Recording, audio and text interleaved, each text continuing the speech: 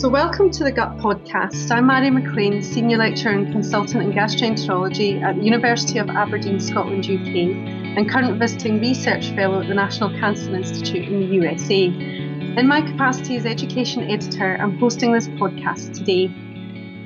This month we are discussing the Editor's Choice manuscript entitled Update on Basic and Clinical Aspects of Eosinophilic Esophagitis.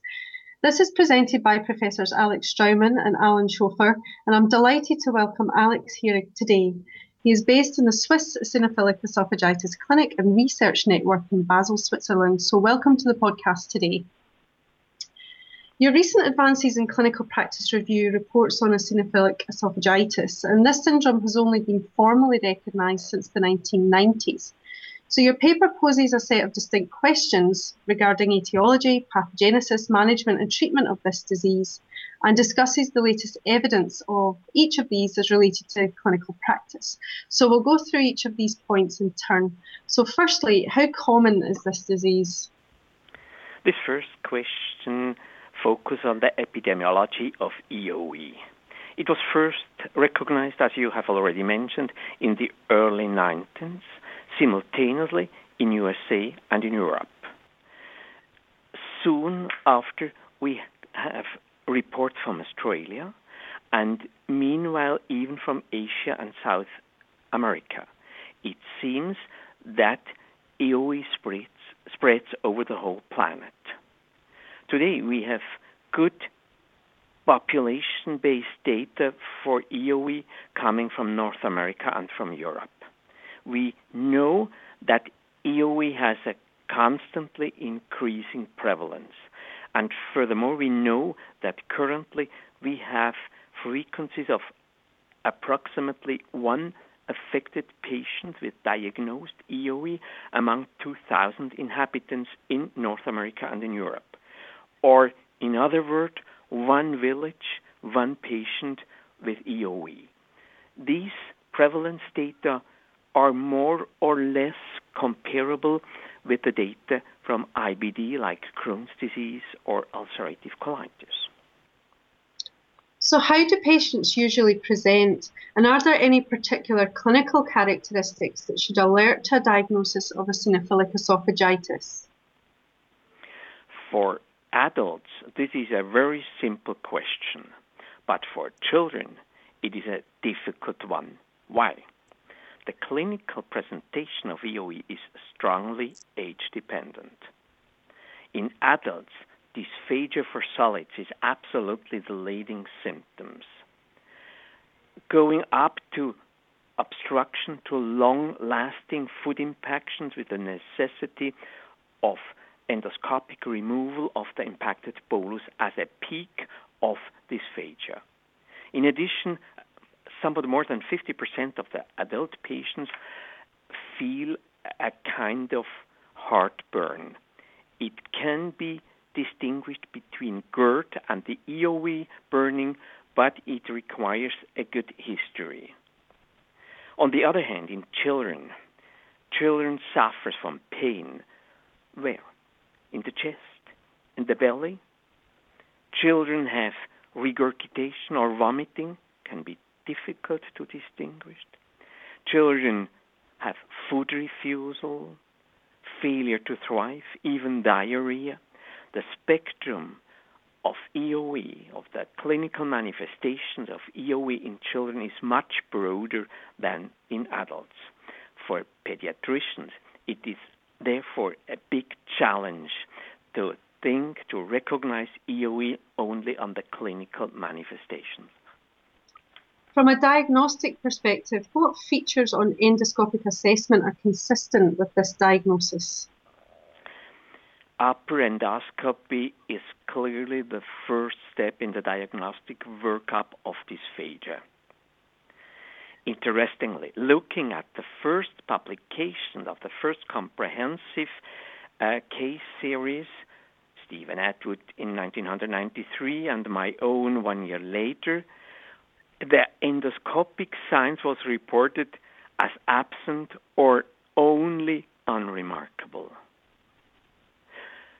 Meanwhile, we have learned to scope EOE patients. We have better endoscopes and we have trained eyes. And we recognize several typical features for EOE. It is the landmark study published last year in Gut by Ikuo Hirano. He made a classification of the endoscopic presentation of EOE. And this magic word EREFS is a good guideline. E like exudates, R like rings, E like edema, F like furrows, and S for strictures. These 5 endoscopic signs cover the majority of EOE endoscopic manifestations. And of interest, exudates and edema and furrows represent inflammatory signs, whereas rings and strictures are more signs of a fibrostenotic development of the disease. But using these 5 letters helps us to assess EOE endoscopically. So does the esophagus function normally in eosinophilic esophagitis, and how should this be assessed? Even in the conceptual definition of EOE, you can find the term clinically by symptoms related to esophageal dysfunction. That means a dysfunction of the transport capability of the esophagus is an essential part of EOE. But the question is how we can assess this dysfunction. X-ray is not very good. Making the compliance, the esophageal compliance with Barostat did not give clear results, and even high-resolution manometry has not assessed a clear pattern for EOE. All these methods show some functional abnormalities, but not a pathognomonic EOE pattern. Since few years, we have now a new method, a device which allows us to measure the distensibility of the esophagus using a balloon, measuring the cross-sectional area of the esophagus in relation to the pressure. This so-called EndoFlip device has really the potential to reflect the state of the esophageal function or dysfunction in EOE, but it requires definitely more use in practice before we can say this is the reference method. But it's the most promising method to assess functional alteration in EOE. But what are the etiological factors in the pathogenesis of this disease? Today, I would say it's still idiopathic, like IBD. But we have several good indicators that EOE is a food-driven or likely even an allergen-driven disease. The first evidence is based on the findings of diet studies. Kevin Kelly published in 1995 a study using a protein-free elemental diet in children with refractory GERD and a high esophageal eosinophilia. And he achieved a resolution of symptoms and inflammation in more than 90% of his children using this diet over 6 weeks. That means avoiding a contact between protein and esophageal surface bring EOE in resolution. Afterwards, we have the so-called empirical 6-food elimination diet. This was mainly promoted by Carl Valla, Gonsalves, and Alfredo Lucendo.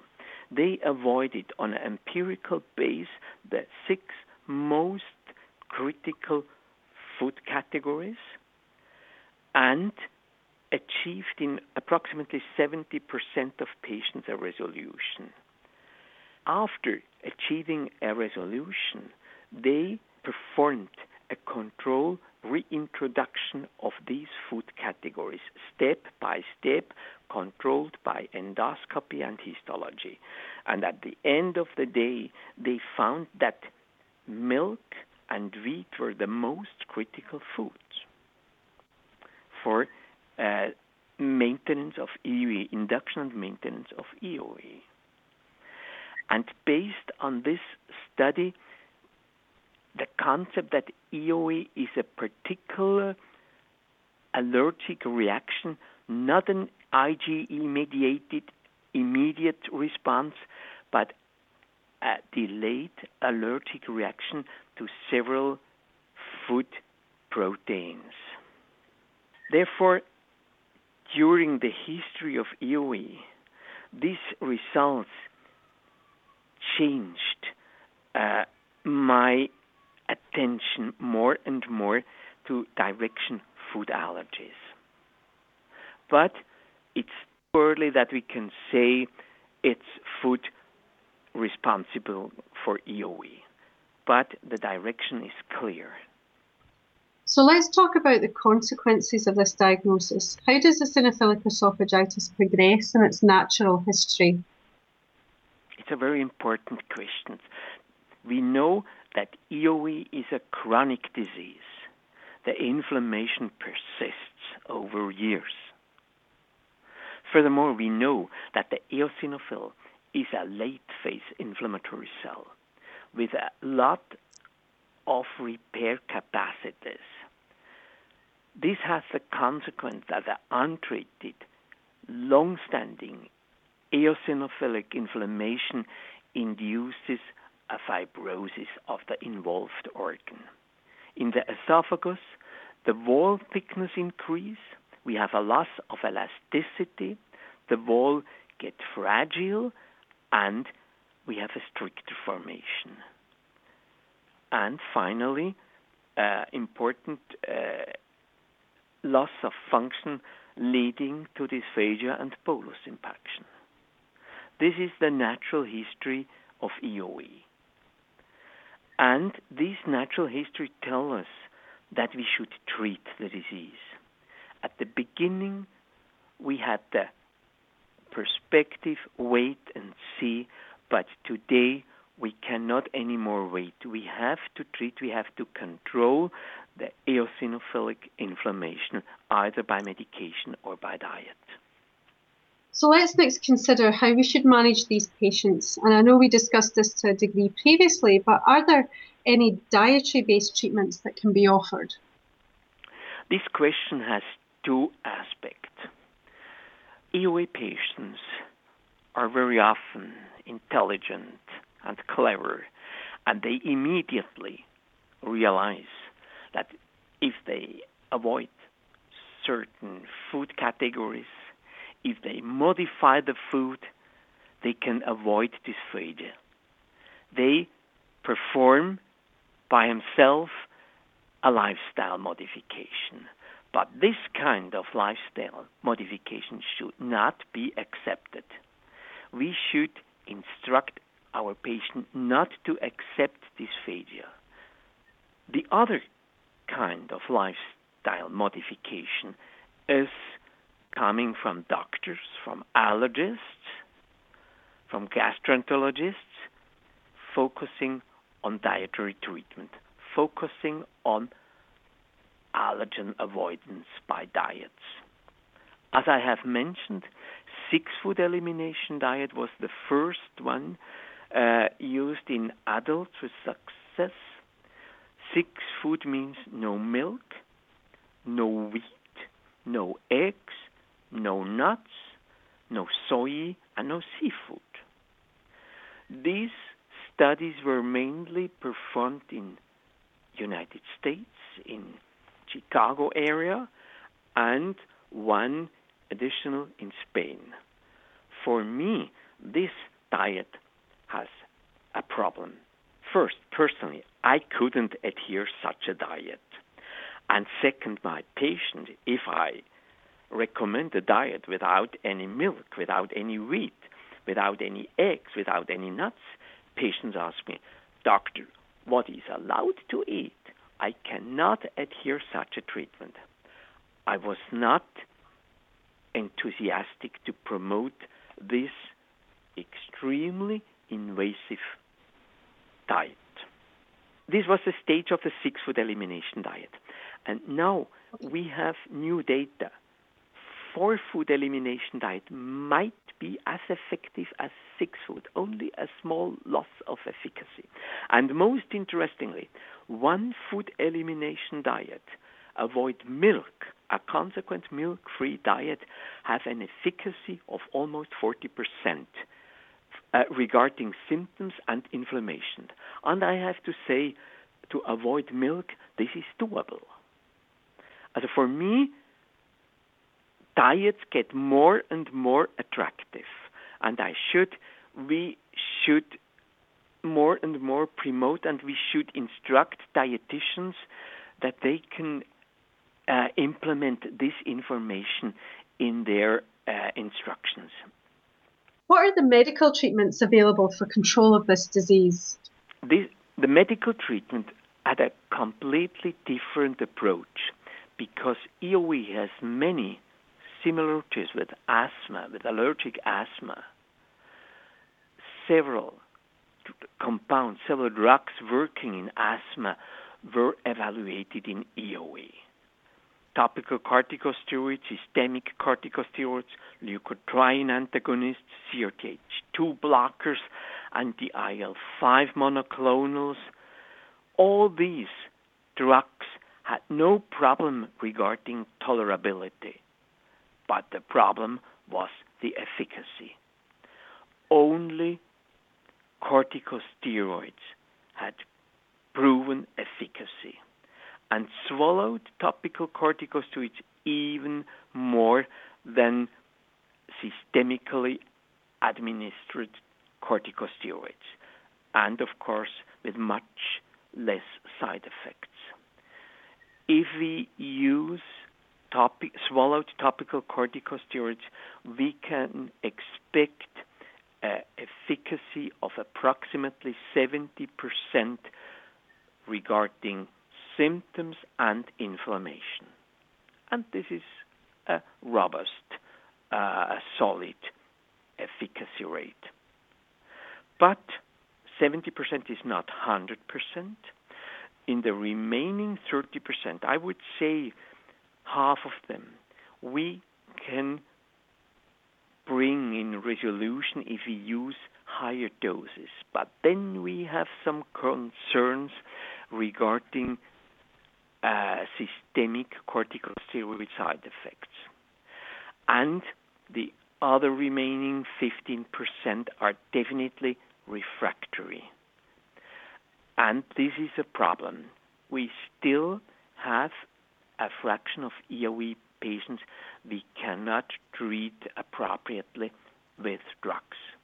We need more. We need alternatives. Fortunately, several trials are now ongoing with IL-13 monoclonals, with new generation CRTH2 blockers, and this is extremely important. So can eosinophilic esophagitis be treated endoscopically? And are there any specific considerations we need to be aware of? Yes, it can be treated endoscopically. Historically, in the early days of EOE, it was dysphagia of unknown origin. And if you read the first publication, the majority of patients were treated with dilation. Dilation has a convincing efficacy on symptoms. Up to 1 year, the patient can pretty good swallow. But dilation has no effect on the baseline problem, on the underlying inflammation. And therefore, for me, dilation is a second-line treatment if medical treatment or diets don't achieve the goal of the treatment. In 2014, I think dilation, if you don't achieve your therapeutic goal, either by medications or by dietary treatment. Once a diagnosis has been made, are there any monitoring issues that are important?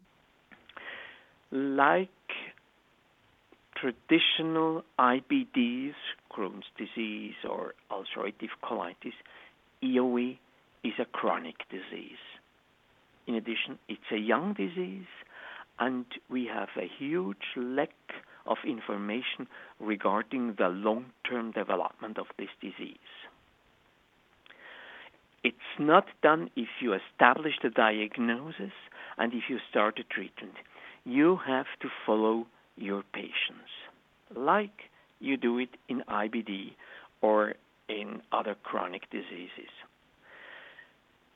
2014, the understanding of the long-term risk, of the long-term consequences of this disorder is still limited. 2014, our experience treating EOE with diets or with medications is still extremely limited. I propose, therefore, to think today in 1 year time frames. Start a treatment, and as long as the patient goes fine, make a control on a 1 year time frame. After 1 year, come back, speak again with your patients, scope the patients, take histology, ask your pathologists for dysplasia, for complications of using topical corticosteroids, and so on. My recommendation is monitor the patients at least on a 1 year schedule. So finally, what are the important outstanding questions for future research into eosinophilic esophagitis? As I have already mentioned, the history of EOE has changed my interest, direction, food processing, food production, and I'm curious to know what has changed during the last 5 decades in the production of milk. Antibiotic use, the composition of the milk proteins, they are definitely different from milk coming from the 60s of the last centuries. Cows produce at least double as a milk like for 50 years, and the composition of the milk is different. The production, heating of the milk, all this has changed. And my question is, what has changed? And is the milk today a product with a much higher allergy potential than 50 years before? And the same questions for wheat. I think we should more and more focus on these staple foods. And in particular, if you see, EOE has started North America, Europe, and then Australia, and now it moves to Japan, it moves to South America, and these areas we have a tradition of milk and wheat. My hypothesis is that this is a critical thing, and we should focus on this. And the second question, important, as I have already mentioned, we need better treatments.